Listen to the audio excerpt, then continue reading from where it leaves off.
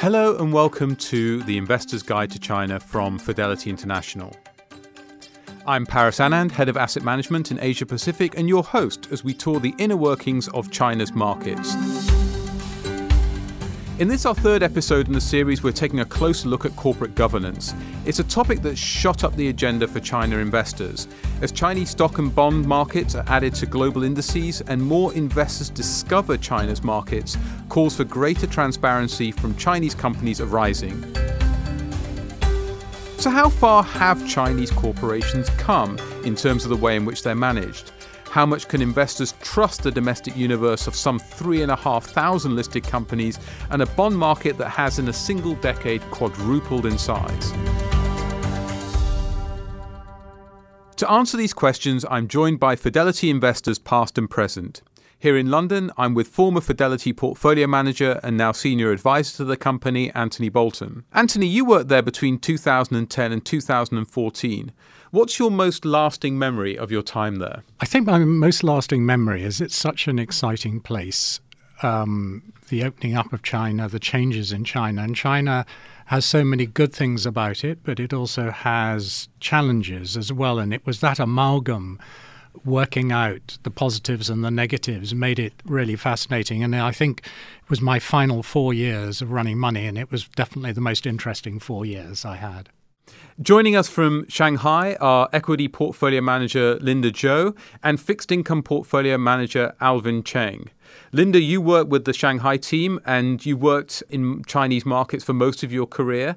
In terms of that pace of change that Anthony referred to, do you feel that stayed the same, slowed down, or has in fact accelerated over recent years?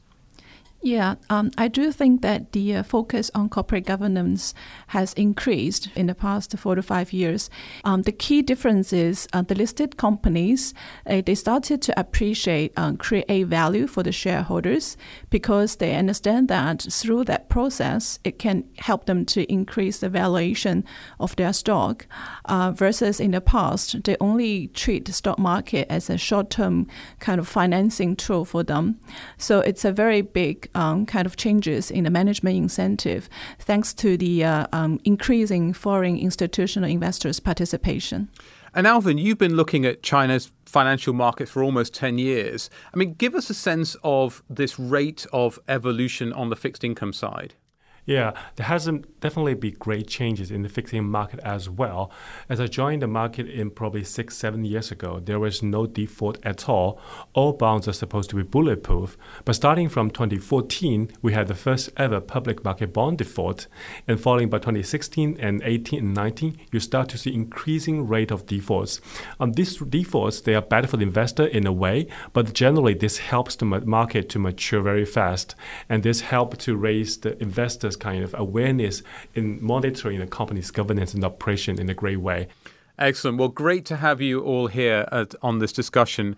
Anthony, I want to start with your experience from 9 years ago. And you were working in China and Chinese markets in that early phase when the whole economy was shifting from manufacturing to consumption. How did you go about sort of picking the right companies to invest in? Yes, I broadly divided the companies into the state-owned enterprises where the government was the controlling shareholder or the private companies. And my main focus was on the private companies, which I thought were the most interesting. They were generally the fastest growing, and they were represented in the sort of industries of tomorrow, which were the ones I particularly focused on. So it was sort of technology, it was consumption, and healthcare in particular.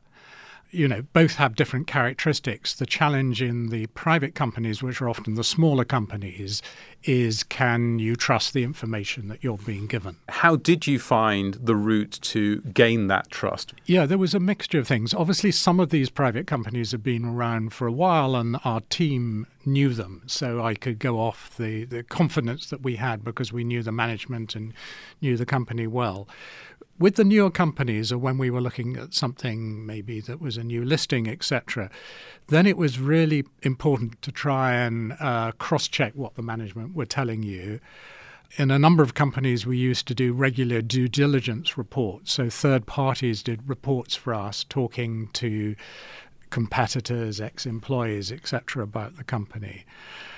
And also one of the things I looked at was where the management were trained and the experience they had, because I often found if a Chinese management had been educated in America, maybe worked in America, but then come back to China, they were much more au fait with how financial markets in the West work. This was all about taking extra steps around the evaluation of the company and the management themselves to give a sense of building up that overall level of trust. But if I turn to kind of where we are today, Linda, I mean, do you think that trust is now easier gained? Are those issues that were relevant maybe 10 years ago that are not relevant today? I think there is always a gap, to be frank, in trust building in the China market, especially in the Asia market, which is so far, I would say, is still not really market-driven because the listing and delisting is not totally market-driven. We still need the CSRC approval to have majority of the stock listed. That's why there is a so-called share value of each listed company. Even the business went bad, they can still sell that share. So basically, it means the punishment of making fraud is not big enough to basically get the management or company afraid of that. To kind of avoid that, we really need to be very aware of some of the accounting kind of practice in the Chinese listed companies. But I think the good news is that, again, thanks to the rising foreign investors' participation, management started to aware that, once they get a fraud in accounting, the foreign investors, which is a very big force now, will really put a very big discount on them, in a long-term basis. I mean, there's an expression that people have, which is that if you lose the trust of the equity markets, it's inconvenient. But if you lose the trust of the credit markets, it's fatal. So Alvin, in terms of, turning to the credit side of things, what is the checklist that you apply as you filter out the good from the bad? So I think disclosure itself is very important to build the trust. It's always a first step to build the trust. But historically, the disclosure has been quite weak for the fixed income market because, as I mentioned, that we don't have quite a lot of default before 2016. So before that, majority of the buyers in the market employs a buy and hold strategy. So you can only meet the management during the new issue. And after new issue-wise, it becomes exponentially difficult for you to meet the management. So I think when we look at company, we will look at the company that's more open, more transparent. And also we will look at the financial statement as well. We will try to find the anomalies in the financial numbers, including the mismatch between their earnings and the cash flow, including looking at the quality of their asset. So I think these are the ways that we use to find the red flags in the companies. And apart from the financials, we also pay quite a lot of attention to the connected transaction. Just to clarify, Alvin, what's a connected transaction? Yeah, so connect transaction is the transaction between two companies with related ownership.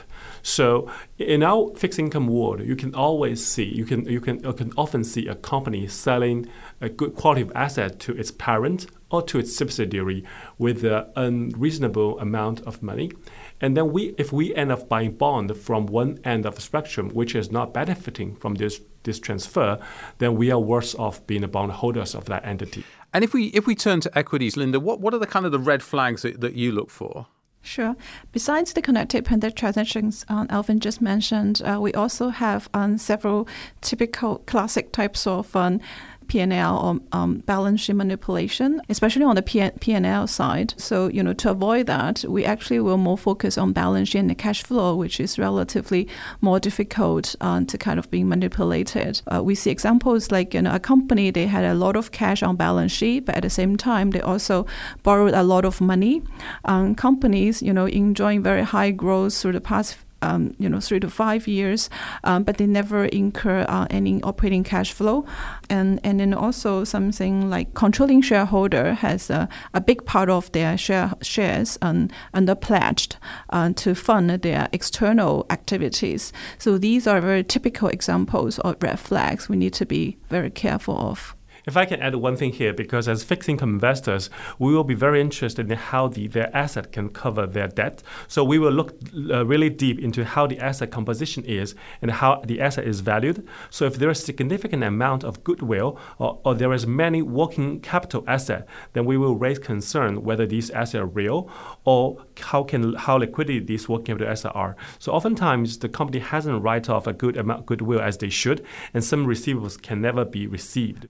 And it's quite interesting what you both describe, which is that it's taken issues around corporate default or failure to start to change the culture around corporate governance. But what about the government and the regulators? Have they taken action in terms of trying to drive this better behavior from corporates? Yes. So this year, we've seen several initiatives happen. Well, first of all, we saw the STAR Board, the Science and Technology Innovation Board. It's piloted, which basically changed a lot of rules of existing, several boards. The key one is the registration system, which means that the listed company will not have share value. It's purely on registration rather than CSRC approval. And second, they also improved the delisting rules. You probably know that in the past kind of 2 decades, it's really, really rare for companies to get delisted in China. But now, in the first half of this year, we've already got 2 companies, got ST, which is just after they blow up, with the accounting frauds. So the regulators also taken action on these things. Anthony, listening to Linda and Alvin, I mean, do you sense that a lot has changed since the time that you were looking at the markets? I think things have moved on. When I was looking at the markets, there were these 3 different areas of the world where Chinese companies were listed. There were the A shares in Shanghai and Shenzhen, the Hong Kong listed companies, and then there were the US listed companies, a lot of them technology orientated. And they all had different characteristics. In those days, actually, some of the NASDAQ listed Chinese companies in America were some of the worst companies that I'd ever come across. And I think that has changed. They've been weeded out, etc. And what Linda and Alvin are talking is a lot about now the A-share companies. And I think the interesting thing is that the corporate governance is coming a long way, but at the same time, that was one of the least researched areas, I think, in the world. And therefore, there are great opportunities there because there are not so many people looking at those A-shares as other markets.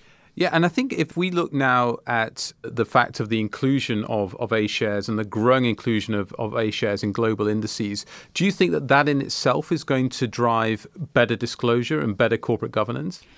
Yeah, I think it's the better inclusion. First of all, it will makes the A-share companies in a bigger pressure because a lot of their existing shareholders they will raise the request on disclosure, and also I think on the positive side is really the foreign institutional investor. The aggregate amount they invested in A-share is already higher than the public fund. So, given they are very concentrated, the foreign institutional investors on probably the top 50 to 100 names.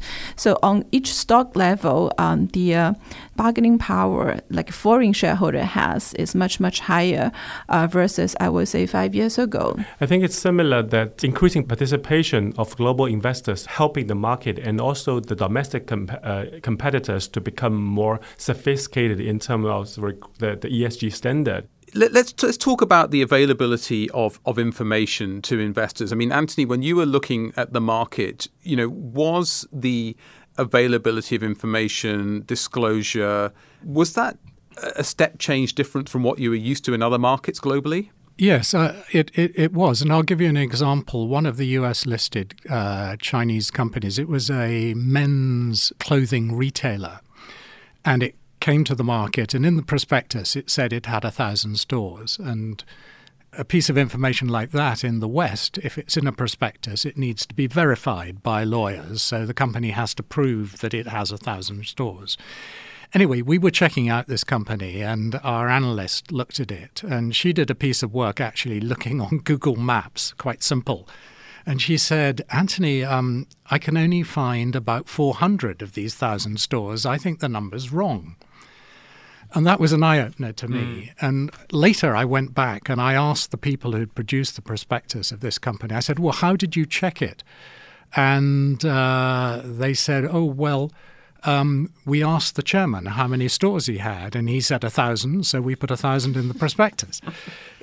I think markets have come on a long way since then, but it just showed how it was then in those days. I mean, what about today, Linda? I mean, is the availability, access of information, is it sufficient for you as an investor? I think the situation Anthony just mentioned is still, I would not say common, but I probably will say, it's not 100% resolved yet. First of all, it's really fast changing. I mean, basically all industries, there's a lot of disruption happens in industries like retailers. So first of all, they will have a lot of changes. They have 1,000 stores last year, probably that could be downsized to 700, 600 this year. And then second, I probably more rely on like my personal experience rather than like totally 100% believe the company to really kind of draw investment conclusion. For example, for brands, they claim to sell very well. We visit the shopping malls on the daily basis. And also we travel around China, like so many times a year. Every place we go to, we check some of the store performance. If all of these things add up together, not really reflects what the management's saying, we probably need to question ourselves as well. And so, as Linda, you're saying, obviously, one of the key ways to gather information on companies is, of course, with the on-the-ground research. Our Asia editor, Neil Goff, has been catching up with one of our Shanghai-based analysts to hear how corporate governance is evolving in China's healthcare sector.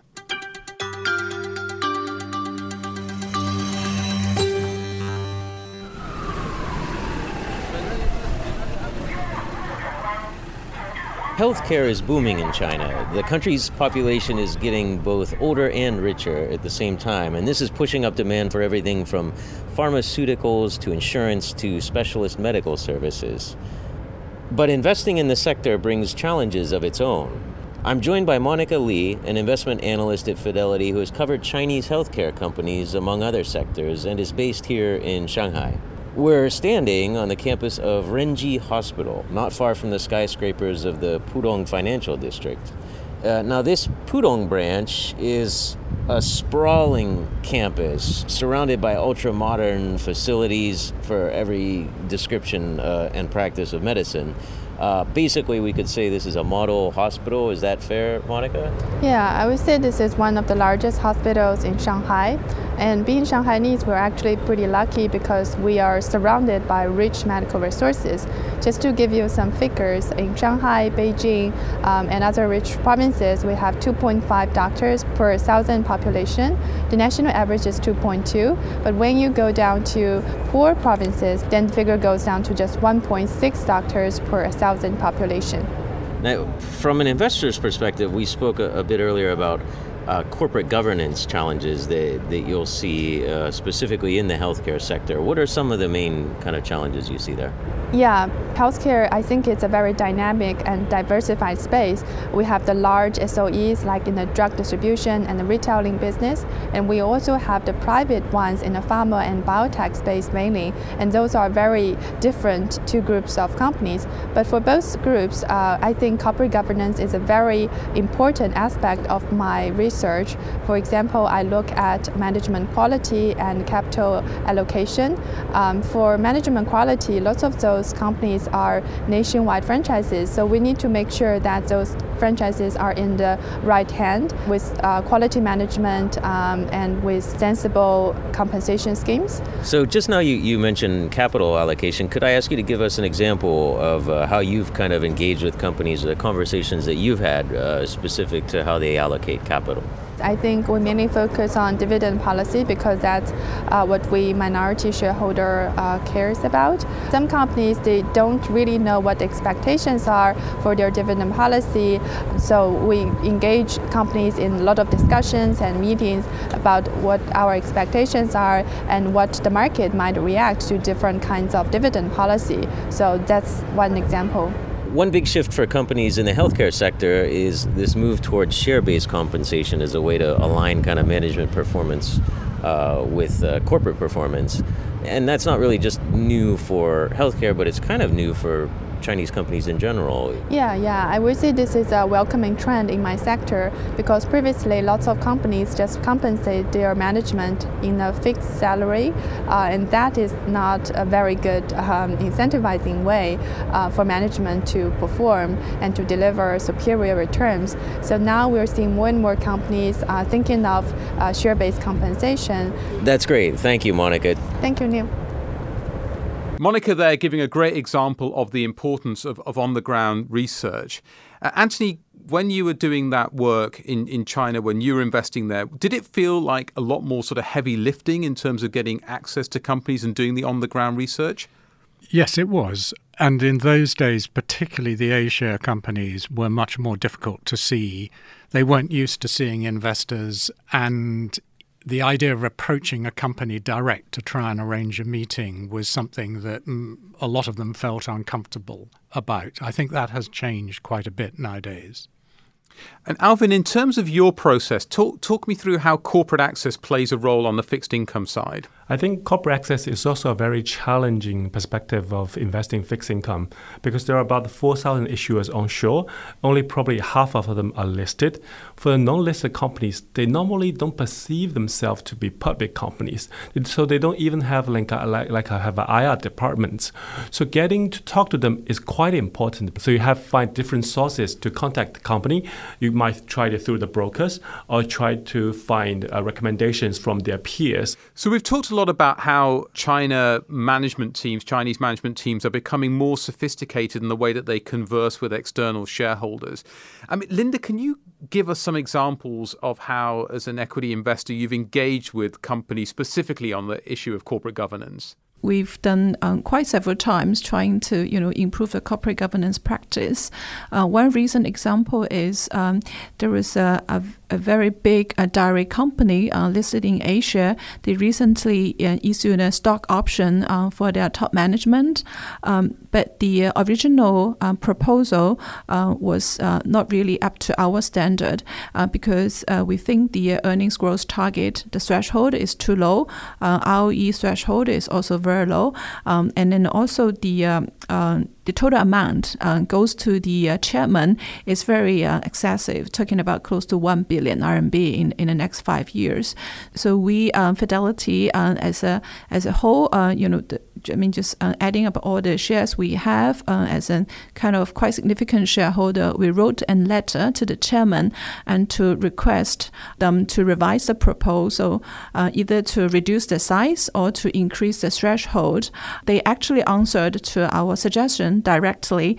They reduced the size of that deal by 17%, and they also increased their ROE by 5%. I think that's very interesting, Linda, because I think in my day, 5 years ago, one wouldn't have had that success in changing something. Yeah. So you're seeing results from this engagement process? Yeah, I think again it's because first of all we are quite big in terms of the holdings, and then because of this deal they need to be got 2/3 of shareholders' approval, minority shareholders' approval. So we do play a quite significant part in that voting process. So management structures and the way that corporate control is distributed within companies have clearly been in the spotlight in China of late. Last year, the Hong Kong Stock Exchange announced that it would begin to allow dual-class share listings, in part to better compete with the likes of the New York Stock Exchange, which famously won the listing of the tech giant Alibaba in 2014. China's Nasdaq-style Star Board, as Linda's spoken about in Shanghai, is preparing to follow suit and allow weighted voting rights. So what does this mean for investors? Investment Director Catherine Young has been taking a look at the implications of this and how outside investors should be thinking about the way that Chinese companies are managed.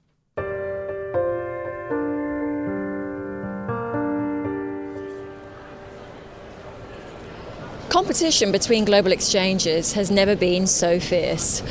Not that you'd actually know it. I'm at the London Stock Exchange. It's a relaxed Friday afternoon and workers are certainly grabbing an early lunch and beginning to slip into the weekends. With me is Jen Hui Tan, Fidelity's Head of Sustainability. Jen, thanks so much for joining me. Thanks for having me, Catherine. Jen, can you please briefly explain these moves around dual-class shares or weighted voting rights, and in particular, what it tells us about the direction of travel for corporate governance in China? So let's start with what are dual-class shares. So this is a structure that arose in the United States, and the idea is that you give the founders of the business a larger share of the voting rights relative to their economic ownership of the company. This enables founders to continue to control their businesses through superior voting rights long after they may have become a minority economic owner in their businesses. This, from our perspective, is a negative for corporate governance because it reduces our ability to hold management to account. Exchanges, like all other listed companies, are competitive animals, and they are looking to attract the best and most innovative companies to list on their own exchanges. And offering this kind of regulatory flexibility is seen as a competitive advantage. China is signaling to the world that its exchanges are now ready to compete with the great global exchanges out there. Now, Jen, we've spoken about these innovative companies who are beginning to list on the starboard, but what about the state-owned enterprises, or in fact, the state involvement in China? It plays such a big part of the corporate landscape. For example, having party members being on boards, etc. So what does this mean for corporate governance, and how should investors be thinking about this? So I think we need to take a little bit of a step back and recognize that the interaction between the public sector and the private sector in China is very different than the model that we are used to in the developed world. So when you think about state-owned enterprises, it is very important to think about how Chinese national policy could potentially affect the conduct of the business of these enterprises, but to recognize that in some cases these could be beneficiaries as minority shareholders of these changes in state policy. Gree Electric Appliances, the world's largest manufacturer of air conditioning units and now a growing leading provider in this new Internet of Technologies products, they have always paid out a very consistent dividend, recognizing the value of minority shareholders and private capital in growing their business. So when we look at companies like Gree and the focus on minority shareholders, in a sense, we are seeing Chinese companies really taking step forward in terms of engaging with shareholders on a range of issues. Would you agree with this? And what are some of the issues you're actually seeing? Yeah, I'd absolutely agree with this. I think at the ground level, at the individual corporate level, we're seeing Chinese companies being much more proactive about engaging with their shareholders on governance and indeed on broader sustainability and ESG issues. A good example of this is Alibaba, and they published their first ESG report last year, which focused very much on the role of succession following Jack Ma's retirement, and also on their plans to use technology to combat the proliferation of counterfeit goods on their platforms. Now, before I let you go, Jen, just a quick view, please, in terms of outside of China, but staying within the region. What's corporate governance like in terms of, Singapore or even Hong Kong? So I'd say in both Hong Kong and Singapore, corporate governance levels are much more akin to what we'd expect to see in a normal developed market. But they both have the same things in common, which is that when you invest in Asian companies, typically you're investing in a controlled corporation, either that controlled by the state, by the family, or by a wealthy individual. So as always, when we invest in these companies, what we want to ensure is that our interests are aligned with their interests. And we think that as long-term shareholders, we can benefit the most from their long-term focuses on their business. Thanks so much for joining me today. So we've heard Catherine and Jen talking there about the state's presence in business. How did you see that element play out in your time in China, Anthony? I think it was terribly important to know that China was different in this respect, that if something came up against the state's interests, then you had to take that into account. And it was often the competitive landscape of the domestic companies competing against the international companies. So in an industry like healthcare, that was very common. So you had to take those dynamics into account when you evaluated the companies. And what about from a credit rating perspective, Alvin? How did that state ownership play a role does it play a role in your evaluation? Surely it plays a very important role in our valuation. So state-owned enterprises actually are the largest issuer group within the market. Different from privately owned enterprises, when we're actually looking at state-owned enterprises, we do not only look at their financial creditworthiness, we also look at their relationship with the government. More than often, we can see that their refinancing capability do not only rely on their financial statement, but also on their closeness with the government. By that, we mean their ownership structure with the government, and more importantly, their strategic role in the respective operating region. So the company that with great importance in strategic function and also in employment, sometimes when they face issues like default or liquidity pressure, they are more likely to get helped by the local government. But also an abrupt change of management in state-owned enterprise can be dangerous in a way, because most of times the financial institutions will kind of rely on this relationship with its core management. And after the change of top management, investigations on governance and on corruption may start. And in that cost, the support from financial institutions can fall back. That sometimes can cause liquidity or refinancing problems for these state-owned enterprises. So they are quite different from the private-owned entities.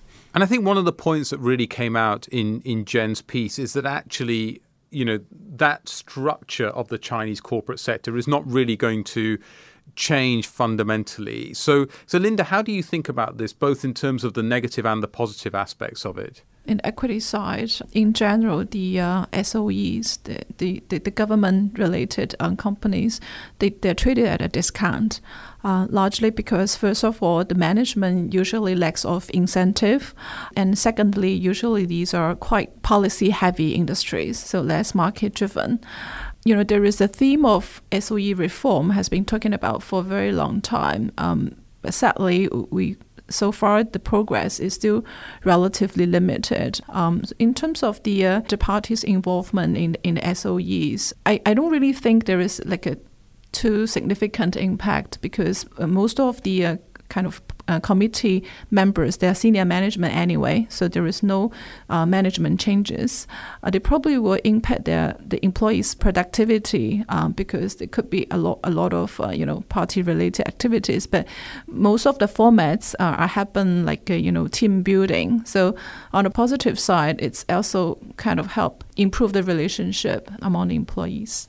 So look, we've talked a lot in this session about the journey of corporate governance in Chinese companies and by Chinese management teams over the last sort of 10 years.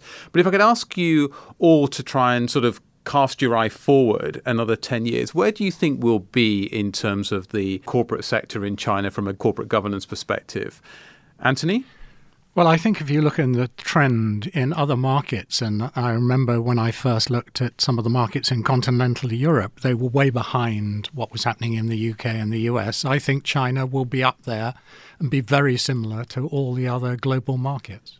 Linda, would you echo that view? Yeah, I think so. And I particularly think that maybe in the next 5 to 10 years, the process will speed up, thanks to the trade tensions or trade dispute. It really kind of urges China to open up more on the financial side. Getting more foreign institutional investors come in is inevitable. So I think that will help the corporate governance to improve. Yeah, I think I agree with Anthony and Linda. I definitely see an improving trend, especially in the disclosure part that I mentioned. We've already started to see the disclosure part of the debt issue improving in the market. I think that's also driven by the fact that due to the slowdown of China economy, debt issuance has becoming more and more difficult. So to make your debt to be able to attract more investors, you have to be more willing to communicate to investors. You have to be more transparent. And how quickly are we going to see these changes, taking place? Is it a 10-year journey, or do you think it happens sooner than that because of the impact of the markets opening up and all of these other related points? I don't think it will take as long as 10 years. I think China is a market that always adapts very fast, and people are very quick to learn. So I think from my own perspective, several things that are driven for this change is actually the increasing penetration of global investors, the stepping up of regulators, and also the increasing awareness of the company owners its own. So I think this will shorten this period. So I think probably in the next 2 to 5 years, we can definitely see great changes in my perspective. So I would agree with Alvin. Nearly everything that I've seen in China, when you expect it to happen in a certain length of time, it happens in half that time. Yeah, I cannot agree more, Anthony. We've seen that process happened already in the past 2 to 3 years. Especially after the MSCI inclusion. So if you use MSCI's inclusion as a proxy of the foreign flows into China, the highest the slope, the steepest the slope probably will be the next 2 to 3 years.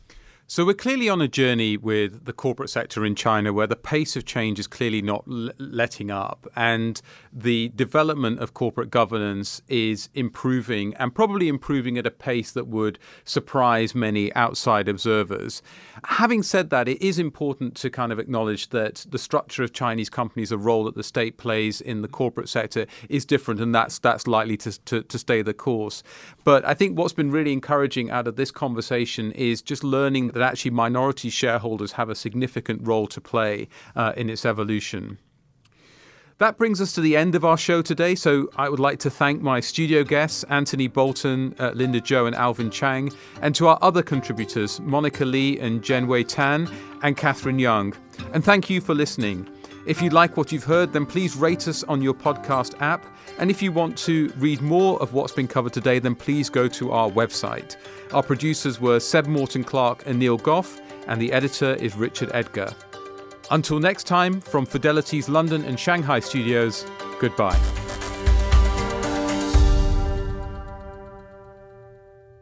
This podcast is for investment professionals only and should not be relied on by private investors. This podcast is provided for informational purposes only and is intended only for the person or entities to which it is sent. It must not be reproduced or circulated to any other party without prior permission of Fidelity. The value of investments can go down as well as up, so you may get back less than you invest. For other important legal notices, please see our website, professionals.fidelity.co.uk/about-Fidelity.